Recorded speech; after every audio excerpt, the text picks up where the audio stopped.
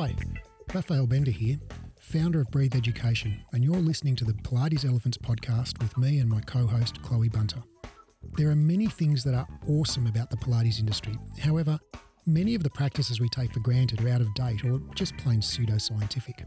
These are the elephants in the room in Pilates, and we're here to talk about them openly and honestly, and with a fair few F-bombs thrown in. This show is about debunking the myths and giving you science-based tools to become a better, happier, and more fearless teacher. If you've been enjoying the show and you want to give back, give us a 5-star rating and write us a glowing review on Apple Podcast app. That'll help other instructors find the show and let us know we're making a difference. In this episode of Pilates Elephants, we have a really special guest joining us where we're going to talk about the effects of body shaming both in the Pilates industry and also just throughout our lives. We're going to delve into different strategies to help both ourselves and our clients with this topic.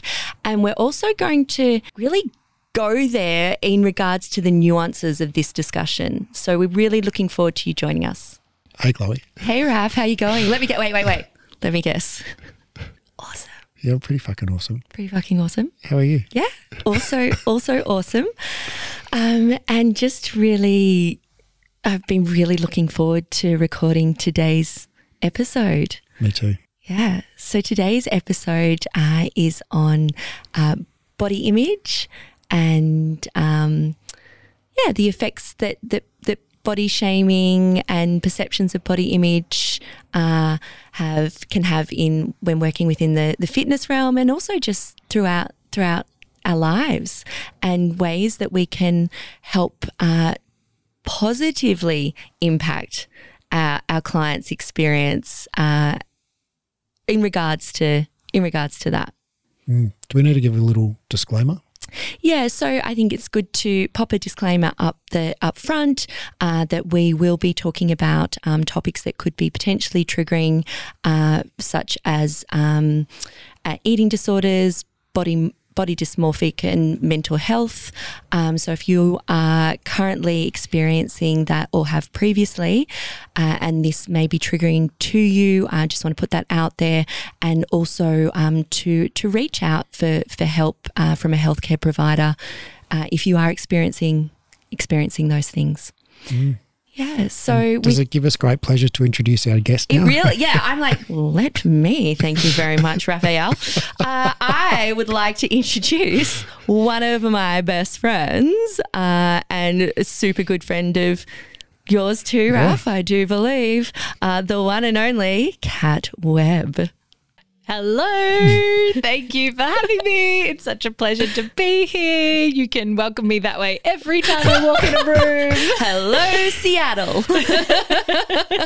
It's a real privilege to be here with you both and talk really frankly and candidly about our experiences with this topic. And yeah, hopefully you all come away with some really good takeaways. So Kat, as our guest, can you tell our listeners who you are? What do you do? So my name's Kat. I studied with Breathe. I did my cert in Pilates and fitness I started in 2014, and then I did my diploma, I think it was 2016. So I have known Raph and Chloe for quite some time now, but I own Good Times Pilates. We are on Gertrude Street in Fitzroy. And that's we're also in Melbourne, right? That's in Melbourne, yes. Sorry, being Melbourne, very Australia. specific. Yes, Gertrude Street. And we also have an online studio that we launched last year in lockdown. So we've been open for 3 years now. Woohoo. Oh, yeah, because you had your birthday. Yes. Yay, happy birthday, Good Times Thank you. Pilates. Well done, Kat. Yeah, people kept saying happy birthday to me and I was like, yeah. Okay, cool. I know what we're talking about now.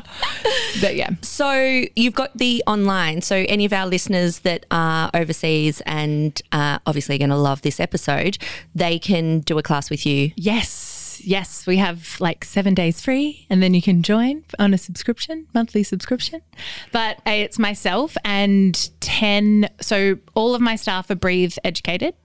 So we have 11 teachers now, I think it is, and also cover teachers. So yeah, we've got a big team, and yeah, there's classes from everybody and for everybody. Yay. Yay. So cool. We call ourselves like an inclusive movement community. So we try and be as open and inclusive and relaxed and no bullshit as possible. And your teachers are really fun. I love every one of your teachers. Yeah, they are my good friends as well as my staff. Yeah, they're really cool. Yay. Awesome. So here we are. We're going to talk about body shaming. Body shaming. And body image. Body shaming, body image, the effects of body shaming in the Pilates industry, in just the broader community as well. And I mean, I think this one's a really powerful one too, for our own experiences as for Kat and I as female identifying in the fitness industry. I'm really passionate about this topic as heading towards my mid-40s female in the fitness industry who's putting myself out there constantly on the gram. We're looking forward to hearing your point of view, Raf, and yeah. And we're looking forward to hearing your point of view, Kat Webb. Thank you. All right, so this is going to be a no-holds-barred conversation around all things body shaming, body image and related topics. So, and I kind of feel like, I don't know how much I've got to add to this conversation. I'll do my best, but I'm really looking to the two of you to do the heavy lifting here. So we can do that. Kat, can you? We're very open and honest. It was like when you put this is a no holds barred candid. I'm like, when has a conversation the three of us ever had that hasn't been like that? Exactly. You just now put a microphone in front of our in front of our mouths, exactly, and a camera in our face. It's the same. So like, why don't we start with? I mean, because like you said, Chloe, both of you are kind of living this as, female identified humans in the fitness / Pilates world. So like, yeah, Kat, over to you. Tell us about you. What's your personal, just from a personal human take on this, what's your experience? I think I want to talk about my experience just to give the listeners, say it like that. Hello, listeners. A little bit of background about me and, what I'm about and what I have been through. So I started doing Pilates at the ripe old age of 27, and before that I wasn't into fitness at all. But my experience with body image up until that was that I saw myself through the male gaze a lot, and I put a lot of pressure on myself to be, to work towards the standard levels of beauty. So I dressed a certain way. I still kind of ate food that I wanted, but I restricted myself a lot. Then I found Pilates and had a lot of physical changes because I'd never done exercise before. So starting to exercise and expending more energy and feeling like I was becoming physically fit and strong, I saw a lot of physical changes. So my perception of myself changed again, and what were those physical changes? So I lost quite a lot of weight because I wasn't eating as much or was eating differently. To be honest, I probably just stopped drinking, and that actually that'll do it. Because I was so obsessed with going to Pilates, so I didn't want to be hungover and miss class, or I wasn't going out late. Like, my lifestyle had totally changed. Mm-hmm. Yeah. So it was a lot of lifestyle factors as well as the getting into Pilates.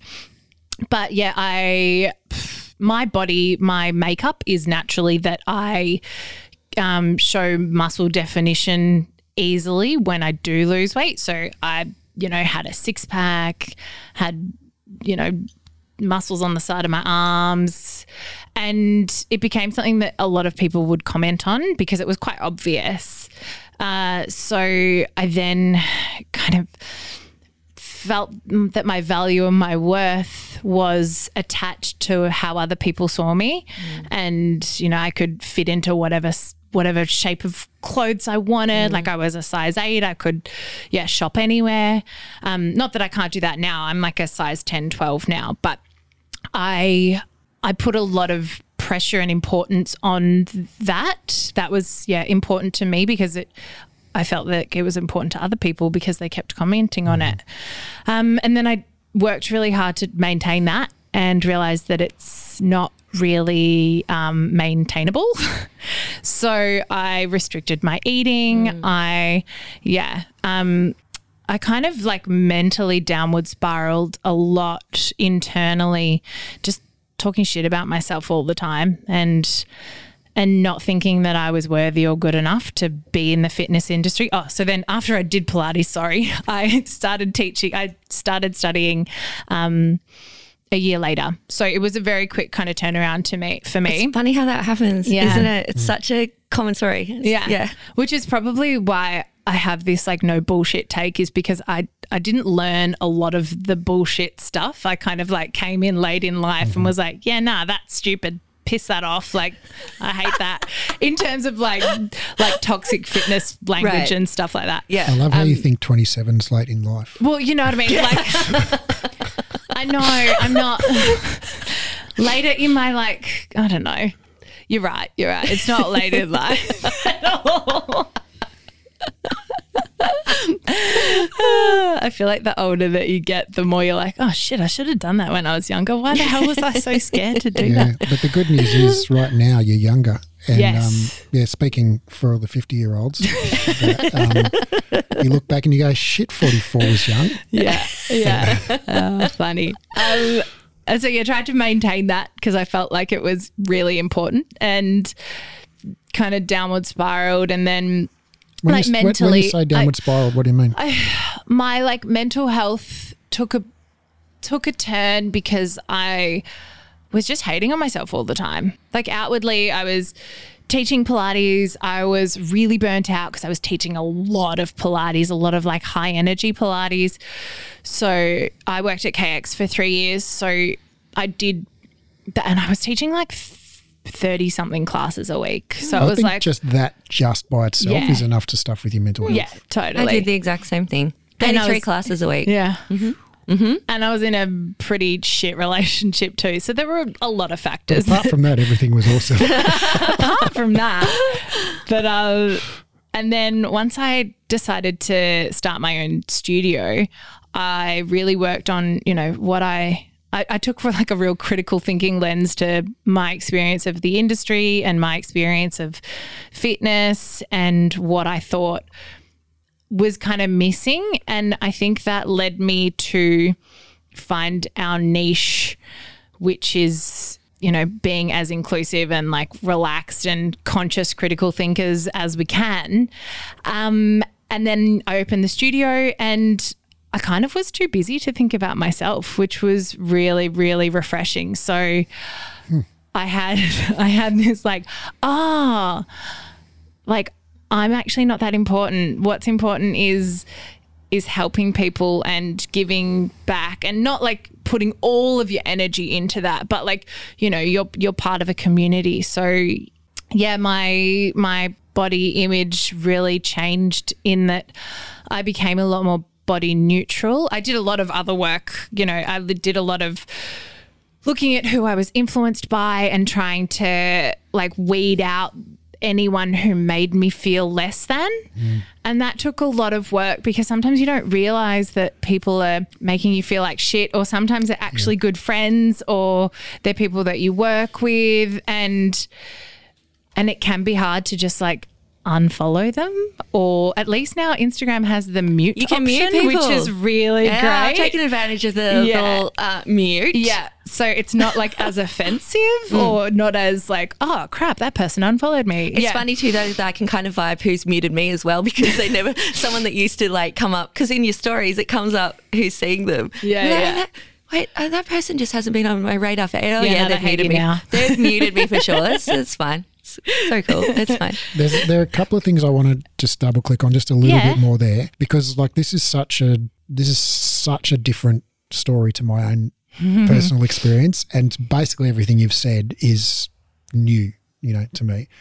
That, all right, so can we just kind of go a little bit into when you said you were hating on yourself, and, when that time when you were teaching 30 plus classes a week, you were burnt out, you're in a toxic relationship, and your body image was, you said you were hating on yourself. So what does that literally mean? Like, did you have an internal dialogue going there that you would say things to yourself? Like, what would you say to yourself? Yeah, like there's a lot of body checking. So, this was my experience. So I would feel my body when I was in bed asleep, or feel my body when I was wearing clothes, physically touching myself and going, oh, that's squishier, or that's bigger, or that's, not as sharp or defined.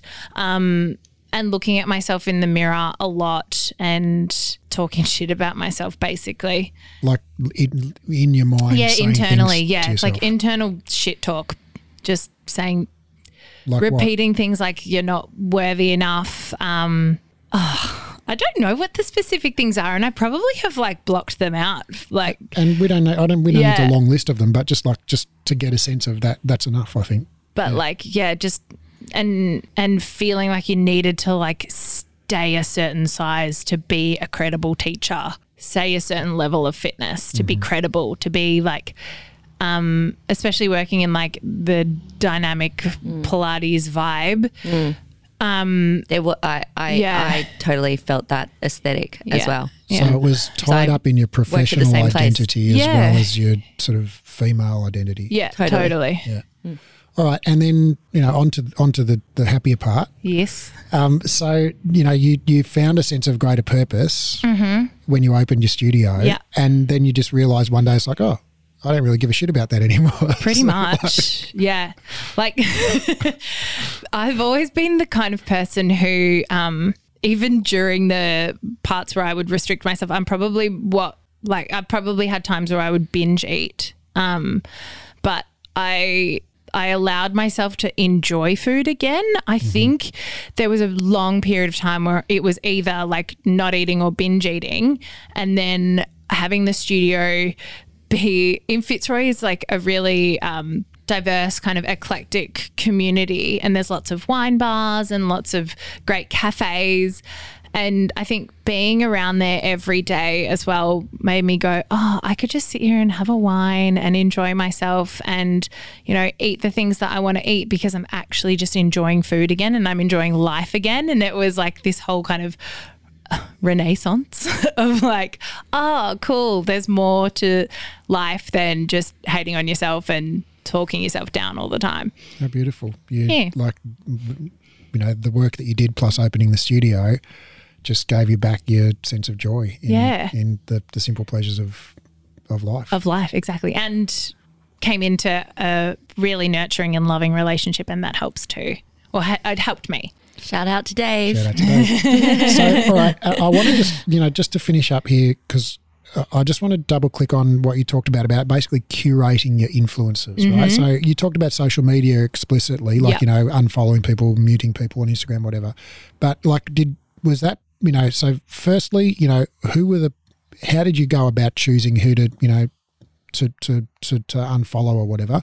And secondly, was that IRL as well, or was it just online?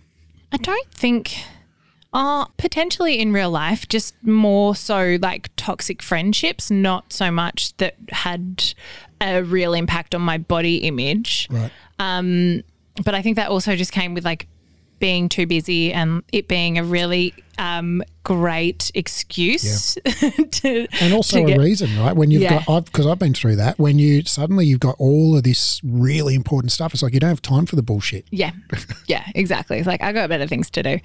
But I think with social media, it can be tricky because, like I was saying before, sometimes you can't really tell, or it takes a while to tell, or it could just be one post, or it could be oh no, that's my friend, I'll give them a second chance, or you try and talk to people about things, and it just, if it's too much energy, then you've kind of got to weigh your pros and cons. Is it going to be worthwhile? Am I going to get an outcome, or is this just going to be lots of energy and lots of pushback for no result. But in terms of unfollowing people, I think it just would come as it comes up in my feed. I'm like, this doesn't make me feel good. I'm going to, Sort of Marie Kondo, this doesn't spark joy. pretty much. Yeah. Shout out to Marie. She knows how to fold a drawer. I've actually done that to my drawers. Really? Oh my. Yeah, Rolling them up? Yes. Yeah. Yeah. It's amazing for your activewear. Yeah, it depends where in your cupboard it sits though. So my activewear sits above eyesight, so I kind of need it stacked. Okay. Yeah. Okay. I'm all for the rolling. I love a good roll. Love a roll.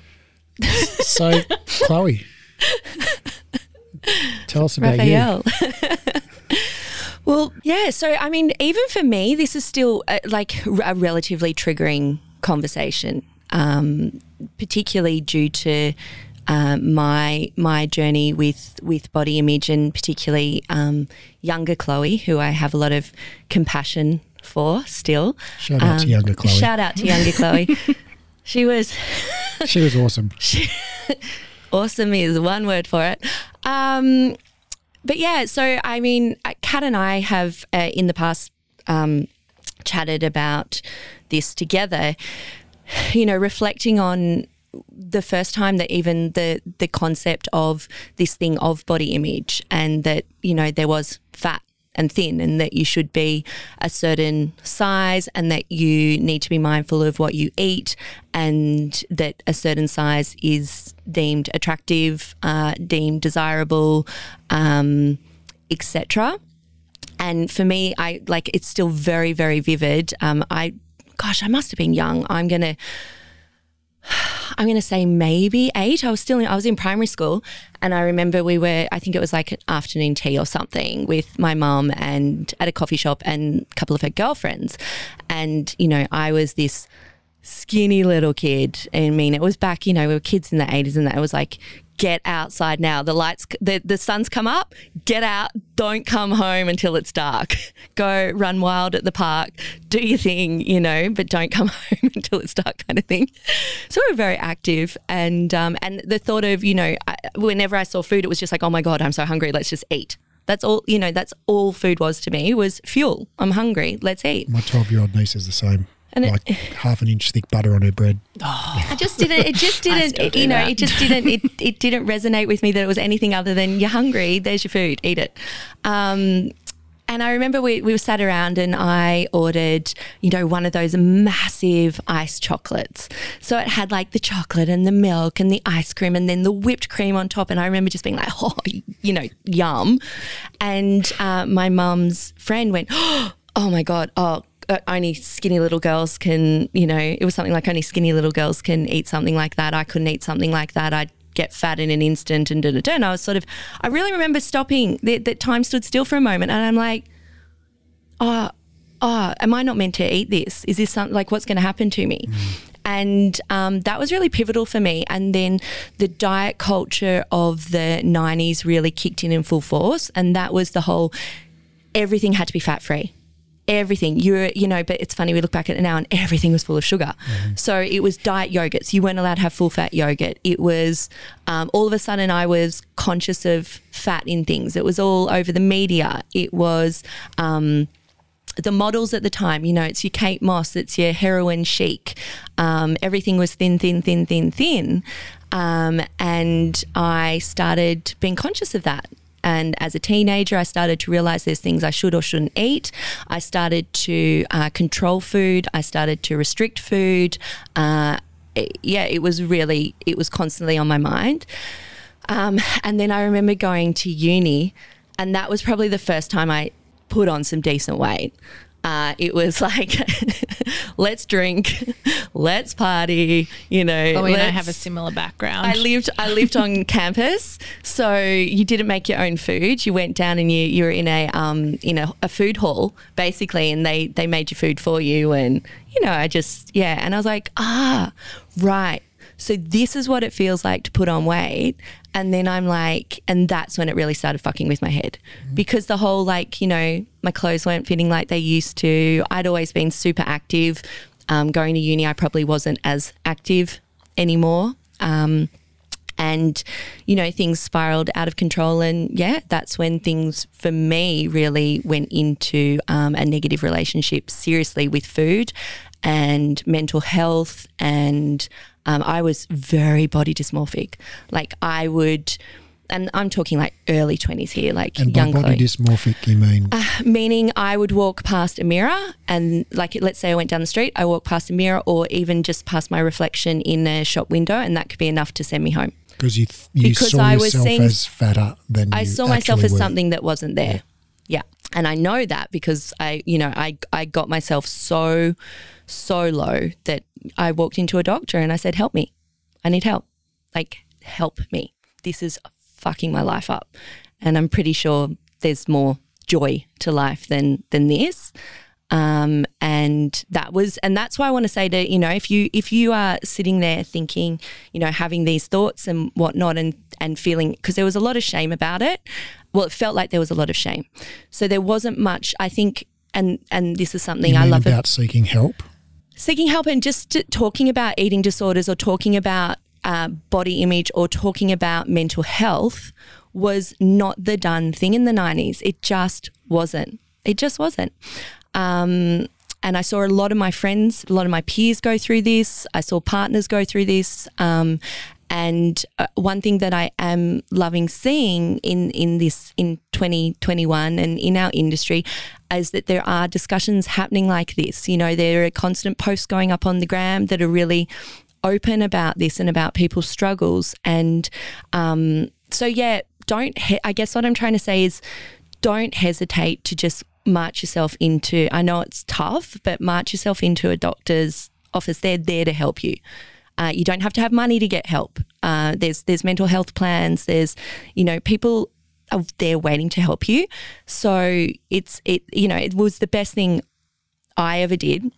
I'm not saying that it instantly changed things for me. It was still a slow journey. But yeah, so that was kind of that. And then fast forward to my Pilates career starting, and that probably was around the age of 35-ish.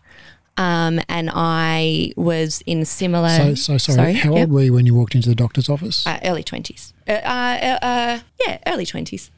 Okay. And so then there's like a 10, 15 year... Yeah, of working on myself. ...journey. Yeah. And that involved what? That's a very personal question, Raf. Well, just... but, just a lot of self-work. And I think I don't mean to pry into don't mean those to thoughts, but scratch the scab off. Well, I guess you've told us about how you got into the darkest place. Yeah. And I think people would really benefit from hearing, okay, how'd you climb out of there? Well, I got professional help, and then that was my journey. So working through a lot of stuff, a lot of earlier trauma in childhood, a lot of for me, a lot of it was about trying to control stuff, because a lot of, and this is why I want to, you're going to get me all triggered. But a lot of, and again, I'm not a professional, I'm not a psychologist. My understanding is that sometimes these things arise from a sense of trying to control circumstances around you, the world around you, and that one of those things that we can control as an individual is the food that goes in our mouth, right? We can restrict food. That is, it's a way of getting control over things you don't feel you have control over. That's my understanding. So that work was all guided by mental health professionals, basically therapy for a decade. Medication, the works. I did all the things. Because coupled with that, I had anxiety and just my 20s were, to be perfectly honest, Doesn't a pretty sound fun. shitty time. Yeah. But I also met a lovely partner, Gary, which is why I was, shout out to Gary wherever you are in the world, who knows. But he was a great partner, and that's how I ended up living in England. And he was probably for me, we probably met when we were together for 5.5 years. We probably met when I was about 26, and we probably met when I was, if I think back to it, probably physically the heaviest. And again, I want to point out there that heaviest by my standards is still skinny privilege. Like, I don't want to sit here and be an arsehole and, you know, I haven't really been impacted. Like, a lot of this, I think, has less to do with how society saw me and more to do with how I saw myself. So it was my own internal pressures. You know, probably the heaviest I've ever been, and this was when I was living in England, was Australian size 14, which is heavy for me, but still totally, like, there's, you know, it's still skinny privilege, right? So I just want to put that out there. I don't want to be in, you know, yeah, I'm aware of that. But a head fuck is a head fuck, right? But I met this great guy and it was just the most beautiful relationship. And I've reflected on it quite a few times, how unique that relationship was. He never once ever commented on my weight, not in any respect, not in if I lost weight, if I put on weight, or like, I was just beautiful to him. Like, I was just Chloe, I was just me. And I think that really helped. And I don't think I realized how much until after the fact, when you reflect back and go, well, that was really unique. And I don't actually know that I've met any other men in my life in a romantic relationship that were like that. They've always commented on my body in some respect. I'm not saying negatively, but it has been a focus. My body has been a focus. It's been sexualized, it's been whatever, but it's been about my body. And then you move into the realm of Pilates and, you know, it's like, so you must have a great ass, or you must be really flexible, or you must be really strong. Your thighs must be really, like, it's this association with sexuality and from men. I got one the other day. I was like, really, this is where we're going to come on, I've got a really fucking great brain. Like, I've got so much to offer the world. Anyway, I don't want to monopolize this conversation, but that's kind of been my journey. So that really helped, if you're asking what helped. And, you know, but doing the work, it's like, you got to do the thing, right? It's like anything we say to our students, you want to get good at doing Pilates, you got to do Pilates, you got to do the thing. If you want to help work on your own self, you've got to put in, like, it was a journey of many, many years. And we can I want to sort of throw it back to Kat, so I'm not just all here's my story for an hour. But, you know, then there's that next journey, and that we both taught at a very similar place. And I think I too felt, again, an aesthetic and a pressure on being a certain size with certain muscle tone, with certain visible muscle tone, which for me, unlike Kat, does not come easily. Like, I haven't seen a six pack, and I know I'm freaking strong, but I haven't seen my six pack since, like, I was 15. Seriously. It's just, you know, different body types, right? So yeah. So anyway, and then Kat, so from there you then, I mean, you found good times and that changed things for you. I think for me as well, I found more of a sense of self and my voice in myself as a teacher that then moved me away from that particular company I was working for, where I felt a little bit more cookie cutter. And I moved into my own voice, and with that moved into a focus away from self and a focus to the clients in front of me, and a relaxation again in how I was presenting visually to the world, and that again finding my purpose in teaching, and my purpose being about the experience of my clients, not about me. You found your unique voice. I found my voice. Yeah, so that's my experience. Wow. Yeah. I feel really privileged to have been here for both of those, so thanks. Oh, thanks, Rose. Yeah, I don't tell that story very often. No, I've never heard that before. No, like a lot of my friends would hear that and go, what? Because well, A, it's triggering, and B, kind of like Kat, when you were trying to remember stuff, it's like you get to this point where you feel like you've moved past it now. Like for me, it's hard to remember that I had those experiences, or that was me, because I feel so, like I feel like I'm a completely, at 43, I'm a completely different person than I was at 22. Thank God. Yeah. Yeah. I know what you mean. I've got no even vaguely similar experience in terms of body image, but I just remember bad relationships I was in my early 20s or whatever, and thinking about, but it just feels like I was a it's not even me. It was just some other person that was. Also, I can't imagine you with anyone other than Julie. Was it? That does what? So, all right. So, I mean, both of you have touched on this, and so let's go to kind of the, you know, flash forward to present day. Pilates industry, you know, there is some level of expectation, I think, in the air and the water around, you know, what a Pilates instructor is supposed to look like. And also, I think there are, you know, what really struck me, Chloe, about what you said was, well, one of the many things that struck me, but was that sort of seemingly innocuous comment that your mum's friend made when you were 8, right? And I can just imagine, you know, your mum's friend and your mum, they probably had that conversation 1,000 times, right? And it just one time you happened to be the subject of it, right? And so she probably forgot that conversation 2 seconds after it happened, and it's had a lifelong effect on you, right? And so for her, that was a completely throwaway, innocuous comment, you know, I imagine. And so, you know, like, can we talk, you know, one about sort of like the expectations that are sort of around in the Pilates industry about what people are supposed to look like, you know, if they're Pilates instructors, and secondly, about the things that, you know, people around this industry might say that might be well-meaning or just like unintentional, that might really, you know, basically trigger people or have, you know, serious impact on people.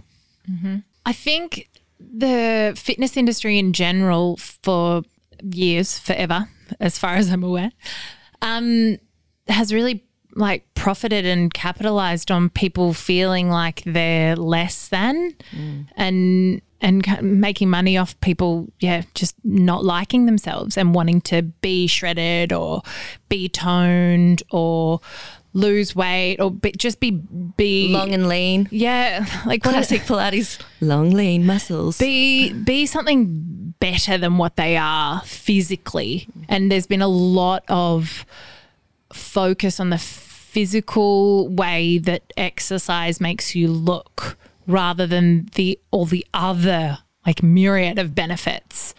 And I know that Chloe and I have both been offenders of that in the past. Yeah. Like at Good Times, we had a class. It's our strength-based class. So it's called Burn, but it was called Burn and Firm. Yeah, I was going to say, didn't you have one called Firm and Burn? Yeah. Burn and Firm. And so we changed that probably this time last year. And like some of the teachers still accidentally call it because it kind of rolls off the tongue. So it's like a hard habit to break. BNF. Yeah. And every time I'm like, shut up. No. But like everybody makes mistakes and it takes like a critical thinking lens, which isn't always easy to, especially to turn on yourself. Well, not easy and not comfortable, right? No. Right? Because I had But by Chloe was the tagline for ages. I remember that. And all my clients in Bondi would literally be like, but by Chloe. And it was a hat, like it, you know, Yeah. And like it's just it's so prevalent in the fitness industry. I went to a class in Brisbane just the other day at a like massive boutique gym. And the instructor was so lovely and she was like, yeah, you're here to shred. And I was like, no, I am not. I'm not here to do that.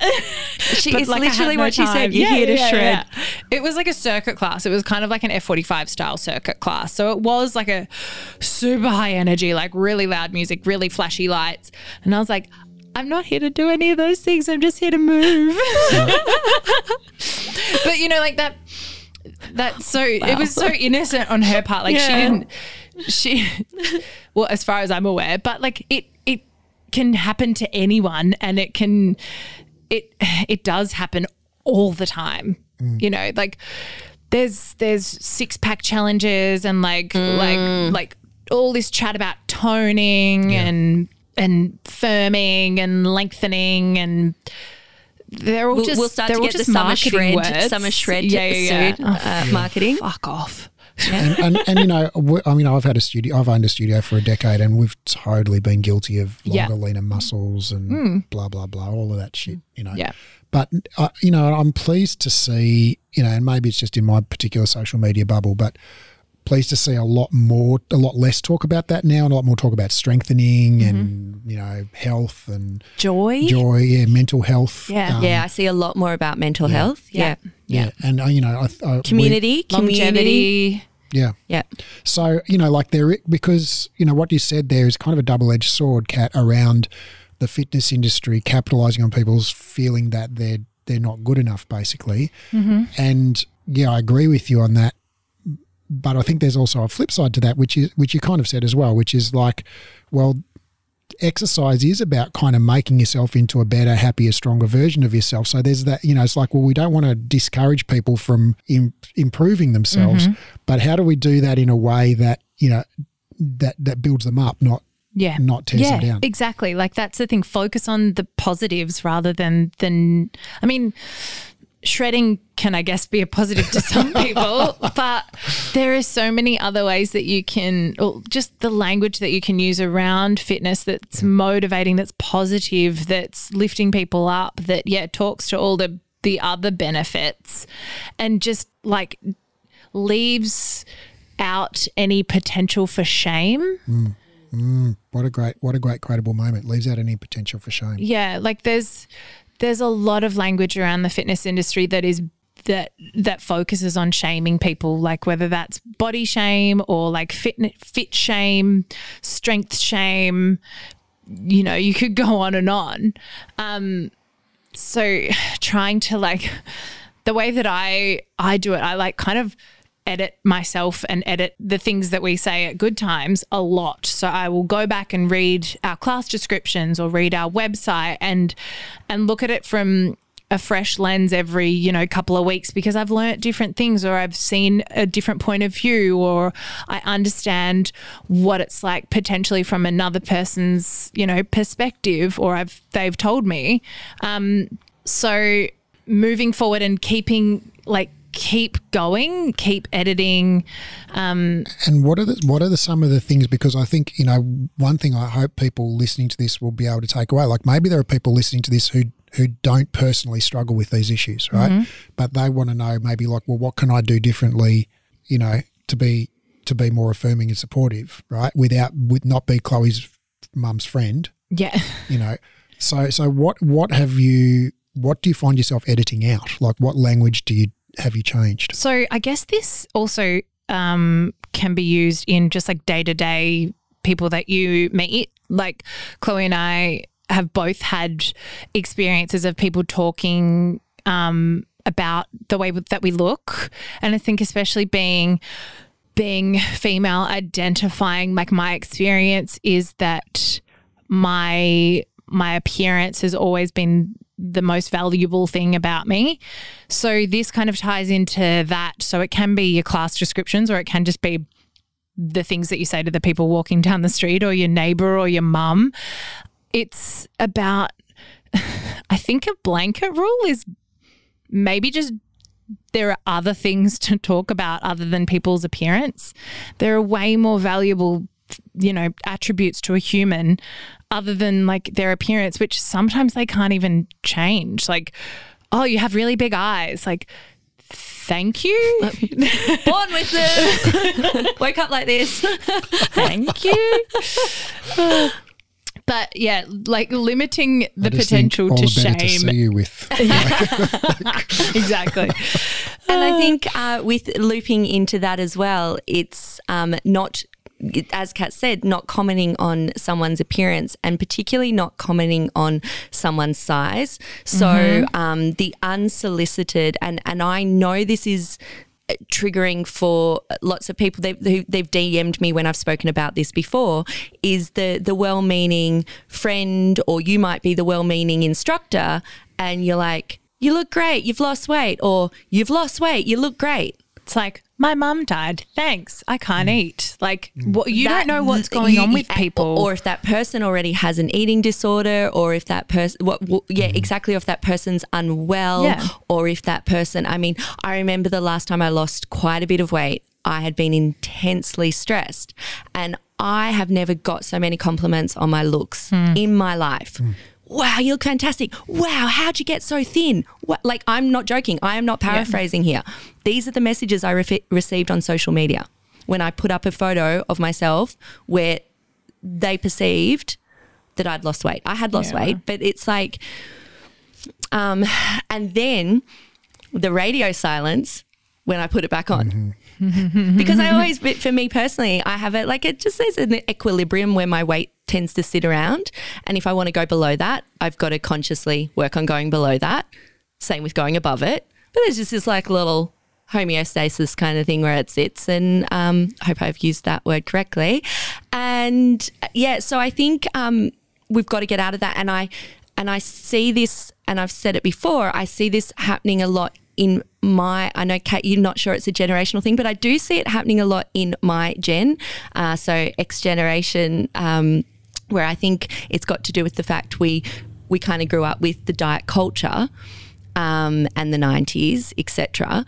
But it is usually my friends, my girlfriends or clients of mine around, because my clients comment on my weight, clients around my, I'm kind of seen as because I'm out there on Instagram, I'm kind of seen as a public commodity. So is this what you've said to me before about people say, "Oh, I love you because you're so real"? Oh, I'm real. So Kat and I are real. We're brave, because God, you're brave if you put a photo of yourself and you're not like you're not a size 8. Size 8. So that means you're real and brave. You're real and brave. Like, Kat, is that tell me how you feel about the real comment. To be honest, it makes me sad. Like I'm at that point where it makes me. I'm sad that our culture is at that point, or some people think that. Yeah, you can be brave for being yourself. And I put myself out there a lot, and I've probably overshared, or I've shared on my social media like my experience and my journey, and it's definitely an up and down journey, as in or roller coaster, like it just keeps kind of looping around and back and up, and so a lot of the things that I may have said, even 6 months ago, maybe aren't relevant to me now. And we all reserve the right to change our opinion and to grow and develop. But yeah, it's not real. It's just like everybody is real. The whole real thing is an oxymoron. Is that the right use of that word? You're telling me everyone is real? The backhanded compliment. I get that, I get where it comes from, but it's just unnecessary because. Yeah, and I think like you said, I think it's cultural, and I don't know, but I'm imagining somebody might say that because they feel too anxious or ashamed to put themselves out there, and so they do see that as brave for you putting yourself out there. And I think maybe with the real too, it could be, because again, I don't think anyone's actually trying to be, people are coming from a good place, people are coming from a good place. I think the real comment, because I've had that from students as well, like I've had that I'm, they like that I'm real. And I think sometimes that maybe is, I don't like it when people say it to me, but I think it could be when what they mean is they can see themselves in you. Yeah. Well, I would say to both of you in a different context, right? So if we're just not talking about this, we're talking about something, whatever, right?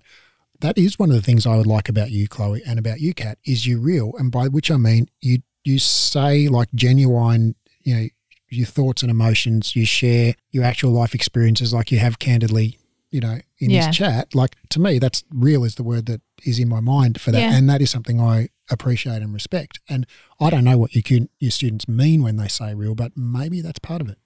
And I think you make a good point too, Raf. Like, maybe it is brave in some people's eyes, that we are open and honest and share share your working out kind of thing. Yeah, exactly. Share your working out. Exactly. I feel like that's what I use Instagram for, or have in the past. Like, oh yeah, cool. I'm here today. Like, I'm saying that it's cool to like yourself and also have Botox, and maybe some people don't understand that, but I'm like kind of grappling with it myself, but if I share it, then at least I'm kind of, you know, allowing space for other people to go, yeah, that is okay. Or like, oh, I don't know how I feel.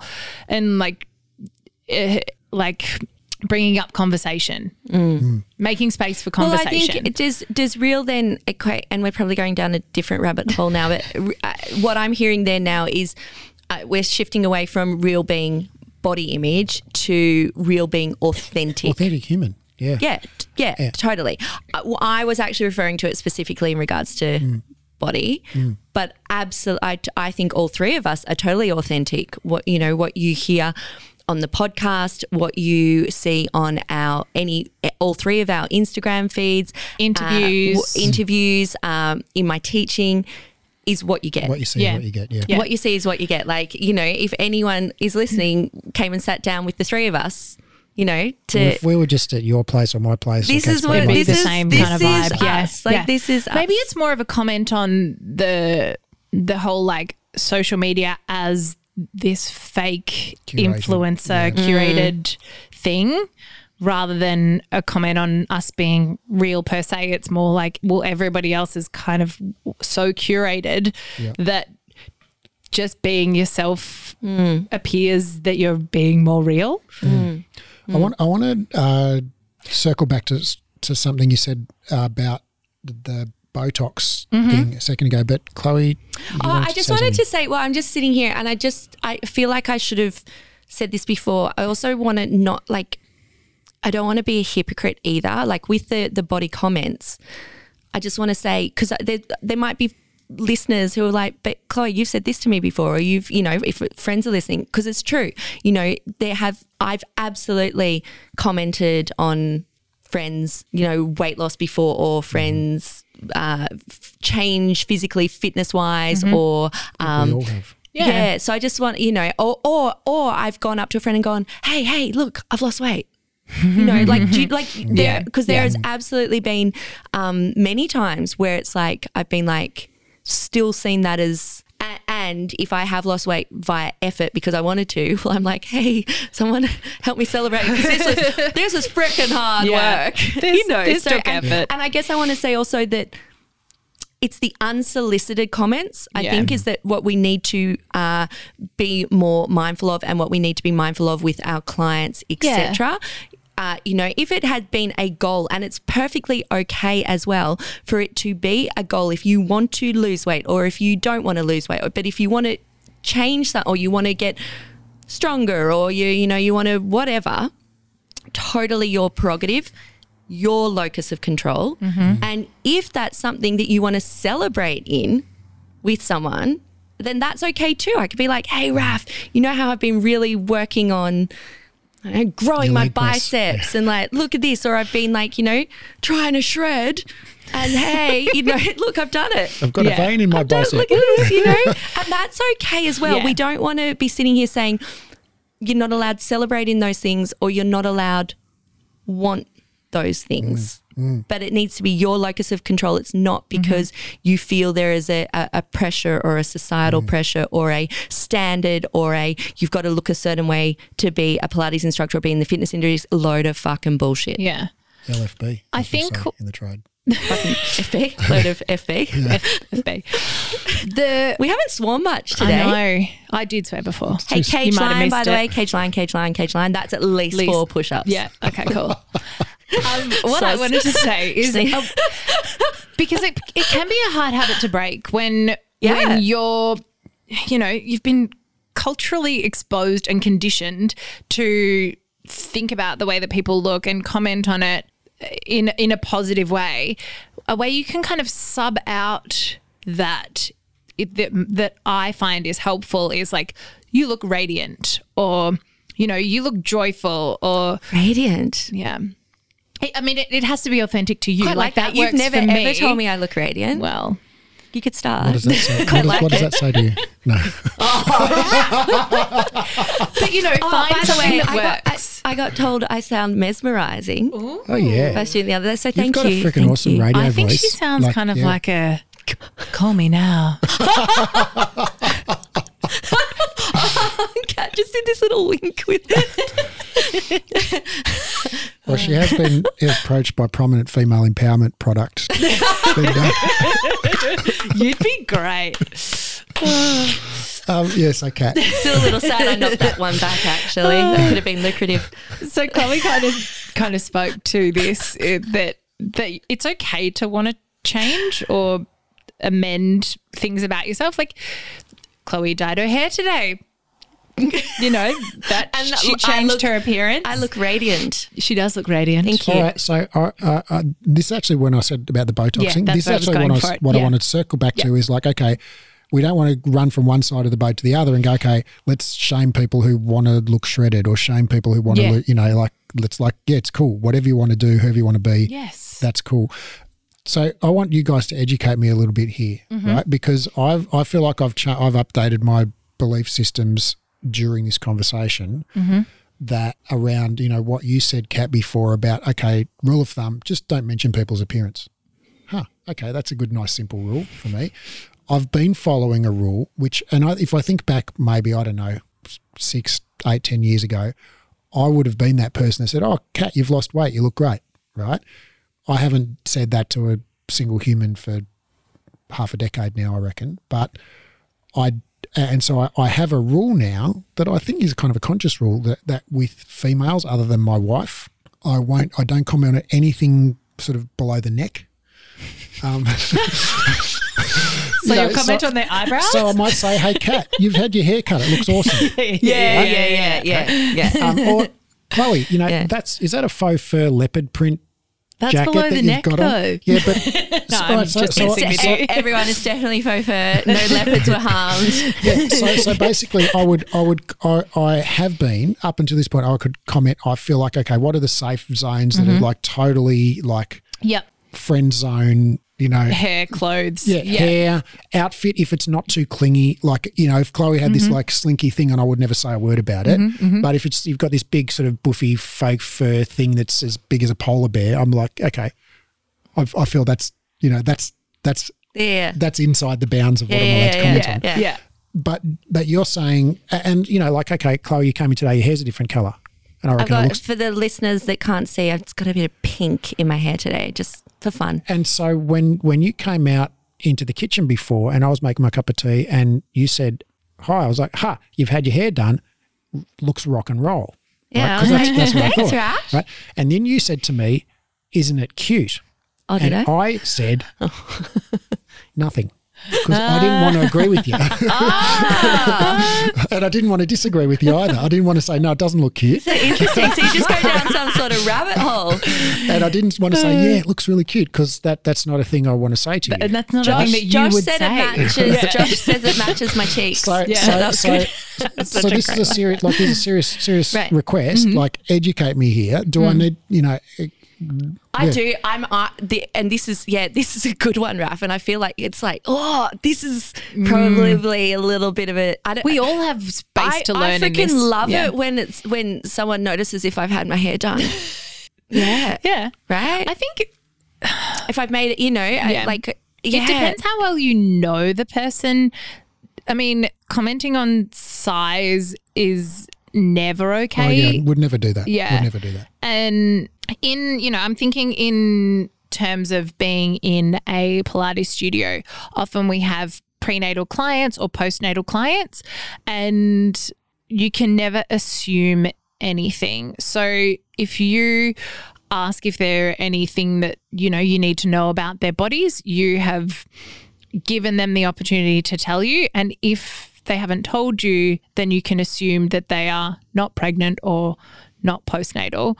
So I'm talking about like in terms of what it would be like in a Pilates studio. Can I just bring it back? Because that's a serious request. Yeah. I want to know. Oh, in sorry, your opinion, you did ask me a question. Yeah, you went.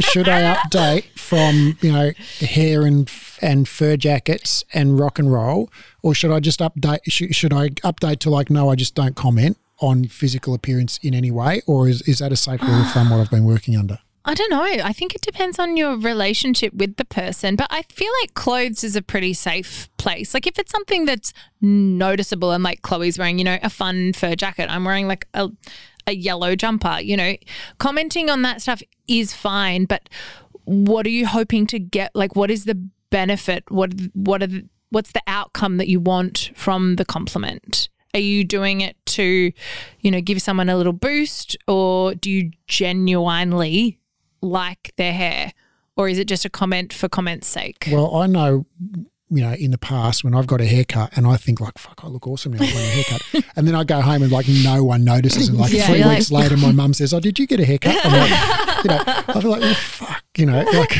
that's shit. Do you know what? So, I would just say, hey, doesn't my hair look freaking awesome? I must admit, I usually lead with it. On the hair. I'll be like so when Chloe jumped out and had, you know, pink hair, I was like, oh, well, I bet she'd feel good if I noticed her hair, right? Yeah. So. Yes. Yeah. It's interesting, isn't it? Because it's like, do you comment or do you wait for it to be an invitation? Mm-hmm. But I think there's like levels, you know, hair and clothing is so different to size and yeah, and I must admit, like when my clients, if say my clients get a new haircut or a new hair color, I'm like, oh, I got your hair done, and they've always seemed to love. They're like, oh, thanks for noticing. Err on the side of not offending people. So if it's something that's inoffensive and you've noticed that there is a change, I think that's okay. Wow, this is an awesome conversation. But before we move forward, let's take a quick break. While Chloe's ducked out to make a coffee, I just want to quickly mention that if you've got questions, if you've got things floating around your head, question marks, maybe somebody said something at work and you're like, not really clear on what that means, but I'm kind of not confident to ask because I don't want to look kind of foolish in front of people. Well, come ask me, and you won't look foolish. You'll be a hero for asking awesome questions. And even the questions that you think are like, maybe that's a really stupid question, those are the questions you get the biggest gold stars for asking. So come ask me. We've got a weekly Q&A. It's live. It's called Stop Faking It and Really Know Your Stuff. There's always a bunch of great people online. There's always a great conversation, and you leave, you know, wiser, empowered, and feeling a sense of solidarity with like-minded folk. So I'd love to see you. So before the break, we were talking about we're having quite a nuanced conversation, which you sparked, Raf, which I love, where it's like, okay, well, I think we've all firmly established that you don't unsolicited comment on someone's weight, right? I think we're all in an absolute agreement with that. Yeah, no unsolicited body comments. But then, Raf, you were like, well, but can I say, you know, you noticed that I had pink in my hair today, so you commented on it. I'm like, yeah. And like, to be honest, I'm walking into the space today saying, they better comment on my hair. Like, yeah, I just took the effort to do all this. I've done this. It's fun. It's rad. It's pink. You know, where's my, like, I'm almost like expecting that. And, you know, like if you've got a cool outfit on or whatever, right?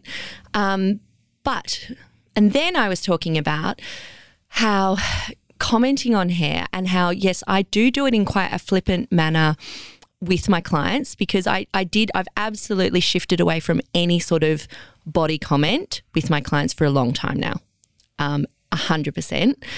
But I absolutely, oh, you've got your hair cut, or, you know, new colour. And in that moment, just you bringing this up and bringing it to my attention, there was a time that I have had a circumstance where, yeah, it wasn't okay. And this was the circumstance.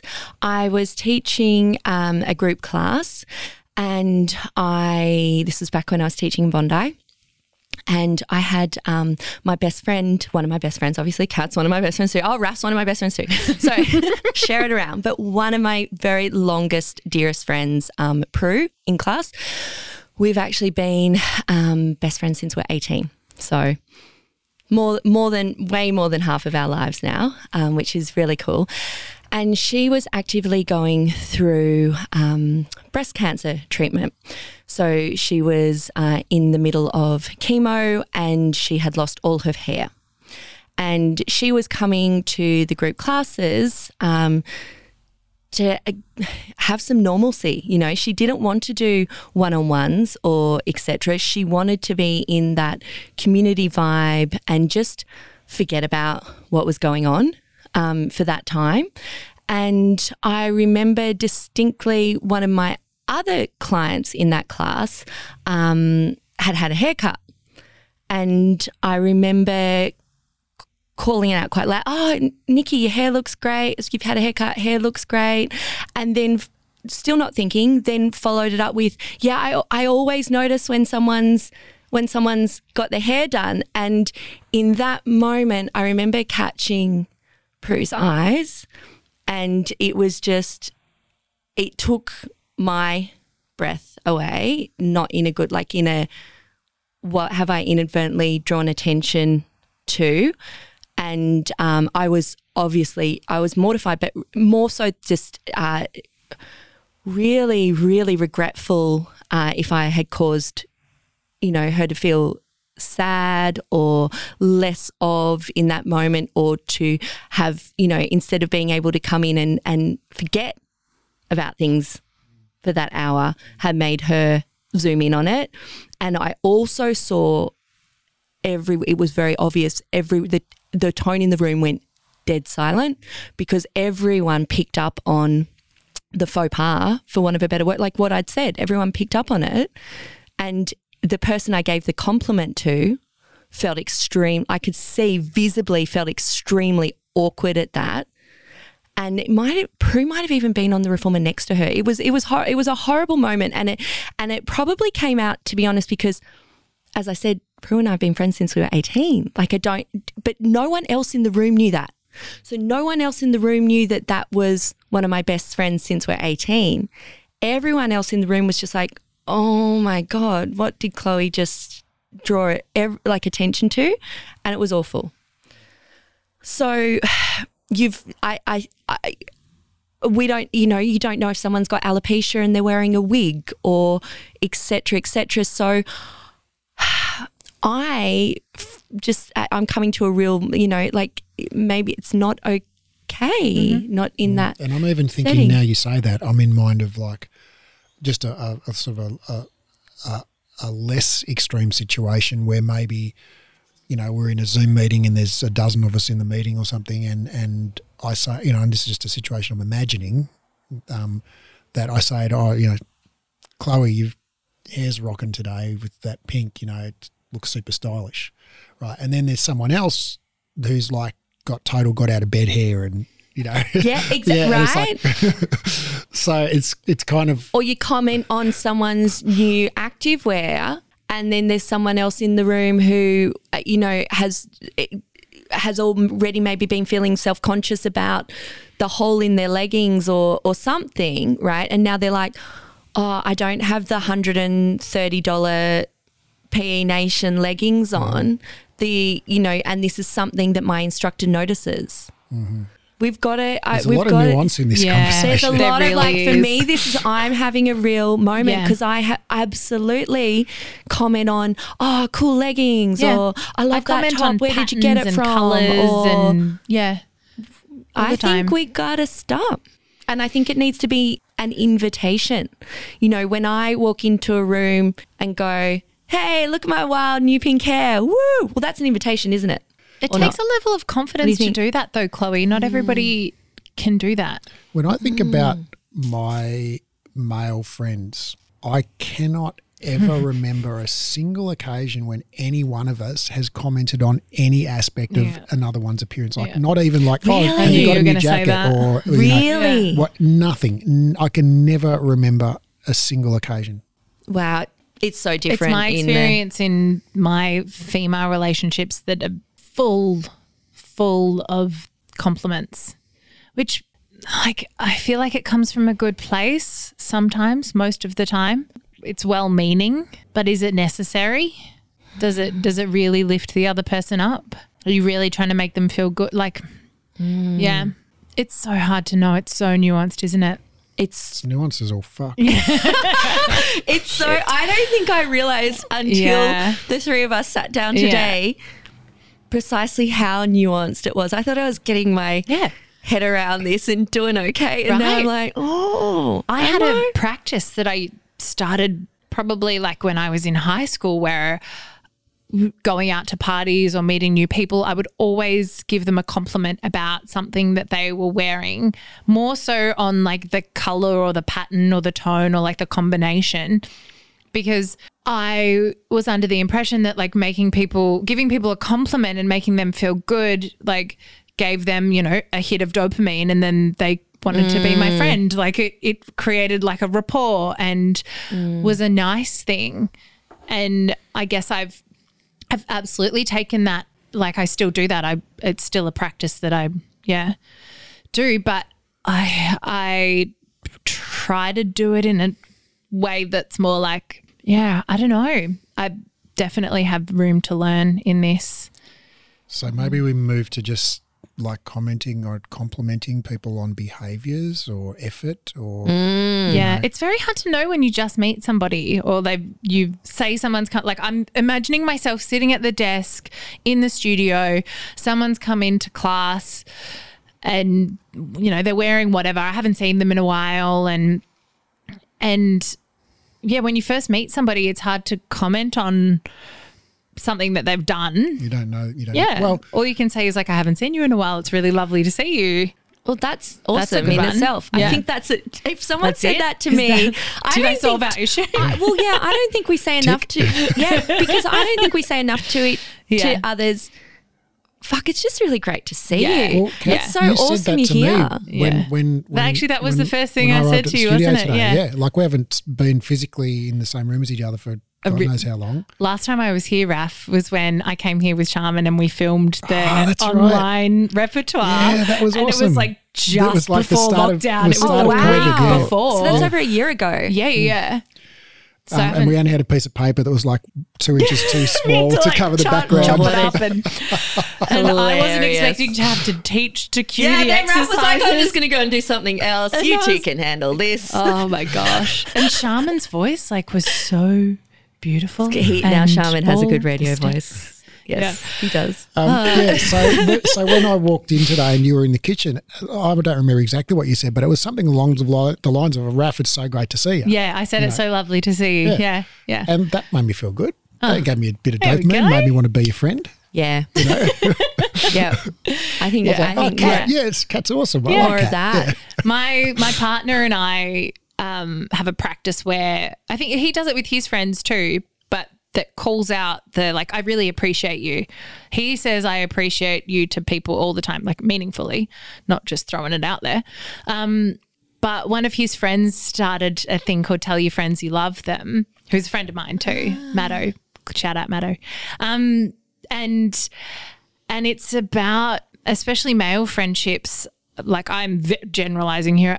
I'm not a male identifying person, but typically, you know, love isn't shared in those ways, or like appreciation or gratitude maybe hasn't been shared in those ways. So his friendship group, like you were saying before, you don't talk about appearance, but they do talk to appreciation and gratitude and love. And so I tend to say I love you to my staff a lot. And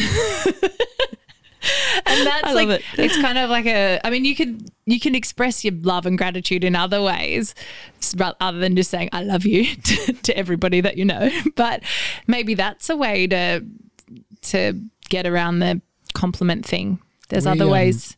My wife Jules and my daughter Bintu and I, we just started this thing in the last year or so, of when it's one of our birthday, we the other two take turns saying what we love or appreciate about that person. I love that. You know, that's really cool. We appreciate that you do this thing, or we appreciate the way you blah, blah, blah. You know? And it's just take turns. And it's like you're sitting there, and when you're the recipient of it, you're like, oh, this feels awesome. Yeah. You know, this is just people telling you how awesome you are. Yeah. You know? But it's not just saying, it's saying what you do that's awesome. Yes, you know? being candid about it and being specific. Yeah. It's so great. Yeah. Radical candor in gratitude form. And I wanted to touch on something that we were talking about actually in the break when reflecting on, I guess, patriarchal standards potentially of attractiveness and whatnot, and where does this start?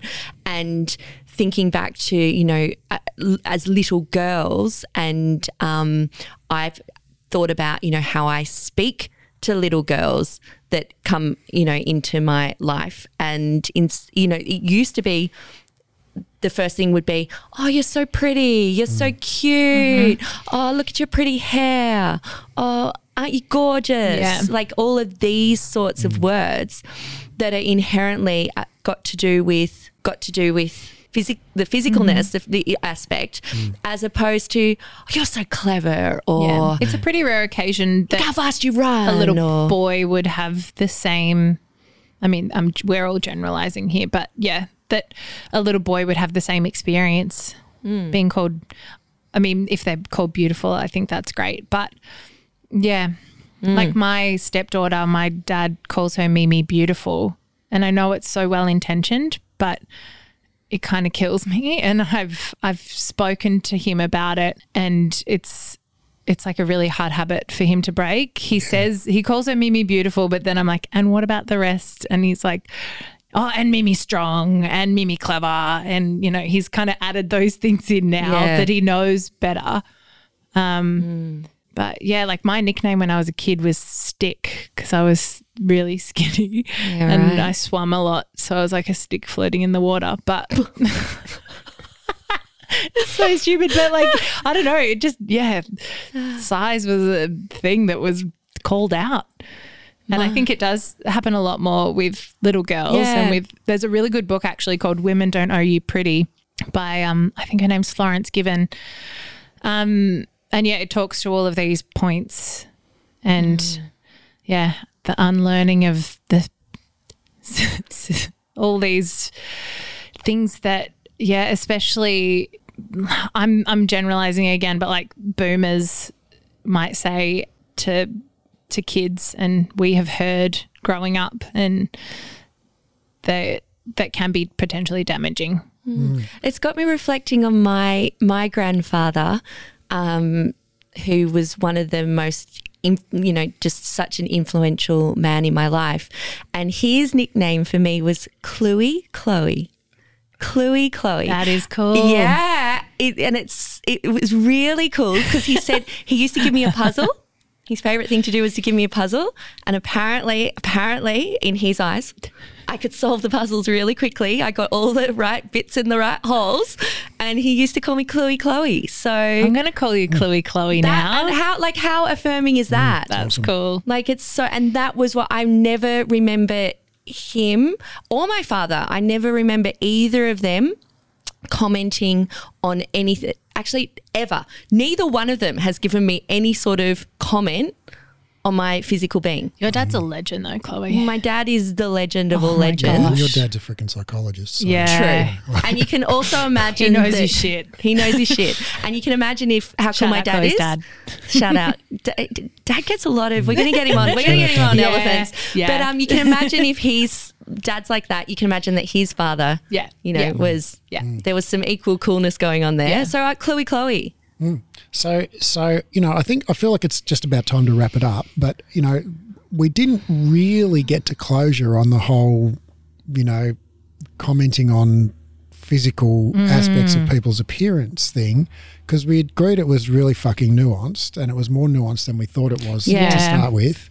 And we sort of came to like, okay, well, sometimes Chloe might actually want me to say that her hair's rock and roll, right? But I would never say it's cute. So right after Raph said that it was rock and roll, Chloe said, yeah, isn't it cute? And Raph said nothing because he would never say that her hair was So but then if Kat's got messy bed hair and I come and go, Chloe, your hair's looking rock and roll today, and Kat's like, well, what the fuck am I? Where's my compliment? It leaves, it's open for interpretation of you, what's the word, like subconsciously shaming me for not putting in the effort. So does that leave us, where does that leave us? I think that this is I don't think we're here to answer all the questions of great. the universe. That's a relief. So just to take some weight off your shoulders, I think it leaves us with a discussion. I think it leaves us with an ongoing discussion. And maybe these are discussions that you can have with the people around you. Yeah, the people that you speak to the most, and find out how they feel about the things that you say to them or about them. And maybe as a teacher in a studio situation where you don't potentially know people as well, it's better to steer clear of any appearance-based. If in doubt, leave it out. Exactly. If in doubt, leave it out.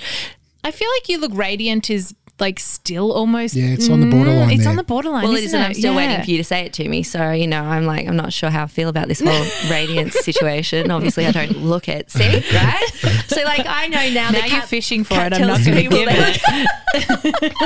it. Before we do wrap up, though, I feel like there's kind of two key things that we haven't touched on that I do think we need to touch on in this conversation. One is if we have a client comes to us as a Pilates instructor and they say, hey, I want to lose weight, right? So from there, it's a discussion with that client. Well, it's out of my scope of practice as a Pilates instructor. I am not, I haven't trained in dietetics, etc. However, I can help support them in that I can have a really great referral system. So, just like if I have a client who wants or needs to be referred to an allied health professional, or just like if I have a client who is having issues with sleep and what, et cetera, you have these, you have your network of people. So I personally know a really fantastic, really affirming, really amazing dietitian, a nutritionist, and that's who I would refer people to. And I like, just like I know physios who are really great with biopsychosocial and really up to date. So know your people, have your people. Someone and body positive or body neutral. Exactly. And you can refer on as opposed to just going, oh, no, it's nothing to do with me. And what is within your scope of practice is to create a safe space for people to feel welcome and feel themselves. And that's your responsibility as well. Like it's getting people moving, but it's also making people feel seen and heard and safe. You do such an awesome job of that, Kat. Thank you. With Good Times. I try. I'm pretty sure it's working. Thank you. You do a really good job with that. And I guess the only other thing I wanted to, if we're wrapping up, is that what are some tips, and Raf, you might have some tips as well, but I know that Kat will, in regards to little things you might do on the whether it needs to be on the daily or when those thoughts creep in, those self-doubt thoughts, that negative talk potentially, like what do you do to kind of push it out there? Yeah. I use gratitude a lot, and I think I use it I started out using it explicitly. Like it's a real practice. You kind of have to force it upon yourself in the beginning, and then it becomes. It's so true, isn't it? Yeah. And it feels a bit like, oh, this is a bit weird. Like I feel really fake, or I feel a bit, I'm awesome. Woohoo. But, but it becomes just part of your daily life, and part of it feels way more normal the more you do it. Yeah. Way more authentic as well, like to yourself internally, just going, oh yeah, it doesn't have to be about nothing to do with your physicality. It's more how movement makes you feel, or, I feel alive, or I feel like, I appreciate you. Even giving gratitude to other people makes you feel better about yourself. And gratitude towards your body and the things that it's capable of doing. Yeah. I did Chloe's online original class the other day, and I hadn't done all the original repertoire. Like I've done Wrestler's Bridge one other time in another one of Chloe's classes. And afterwards I was like, holy shit, that was awesome. And I said that to myself about 20 times.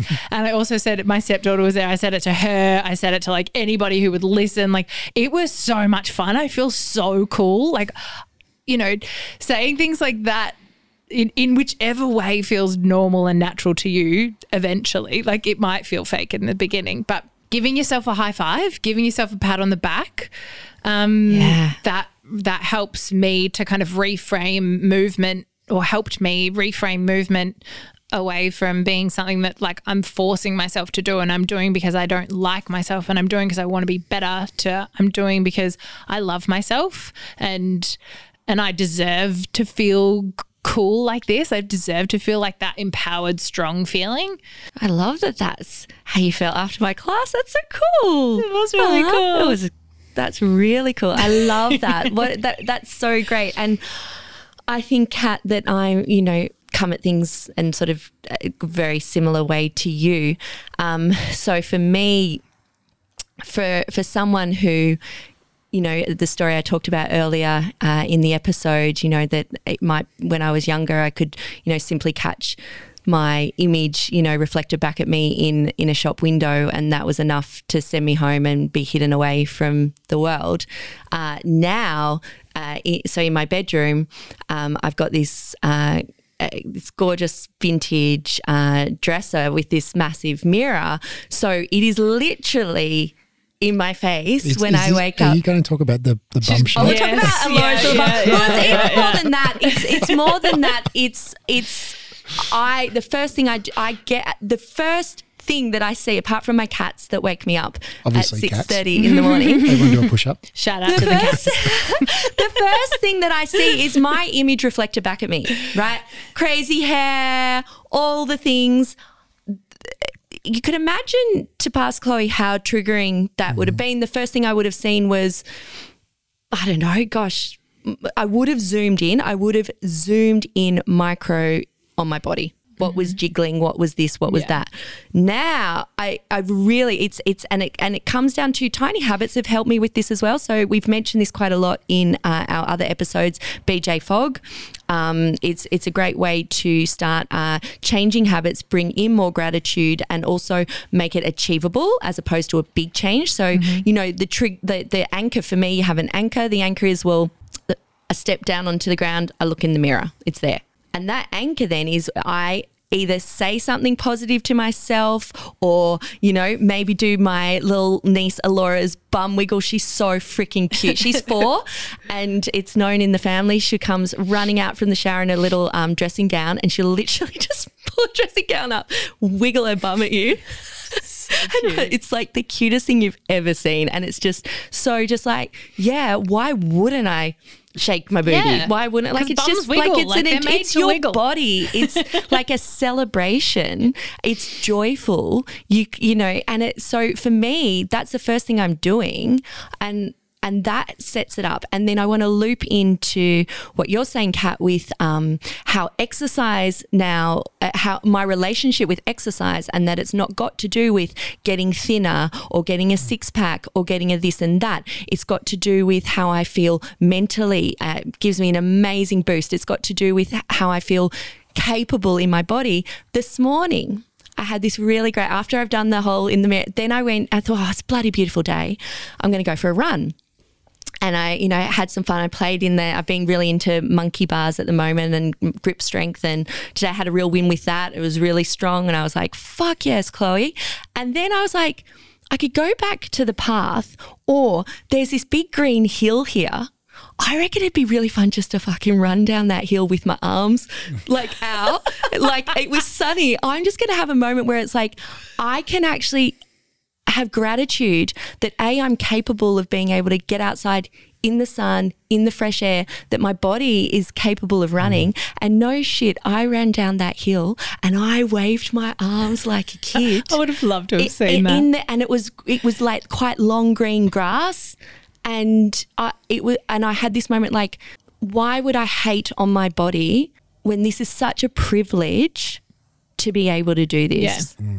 Yeah. So for me, that's, find the gratitude in it, and that it is a privilege to be able to move your body. Yes. Yeah. Good talk. That was a great note to end on, Chloe. It was a good talk. It was a really good talk. I've got so much to think about after this. Yeah, same. And I want to actually say to you, both of you, with complete genuineness, you guys are really brave and really real for having that conversation. It's actually reframed my opinion of brave and real too. Whereas before I was like, no, it makes me sad. But actually, no, I'm cool with it. Brave. Not real. I think that's another takeaway is like, it's okay to change your mind and change the way you feel about. And reframe. Yeah, reframe things. Yeah. And yeah, we're all just trying to do our best and we're on this kind of journey together. So if you tell somebody how you feel, then we can only move forward from there. Thanks, you two. Thank you so much for having me. It was really lovely to see you both. It was really lovely to see you. You're looking radiant as always.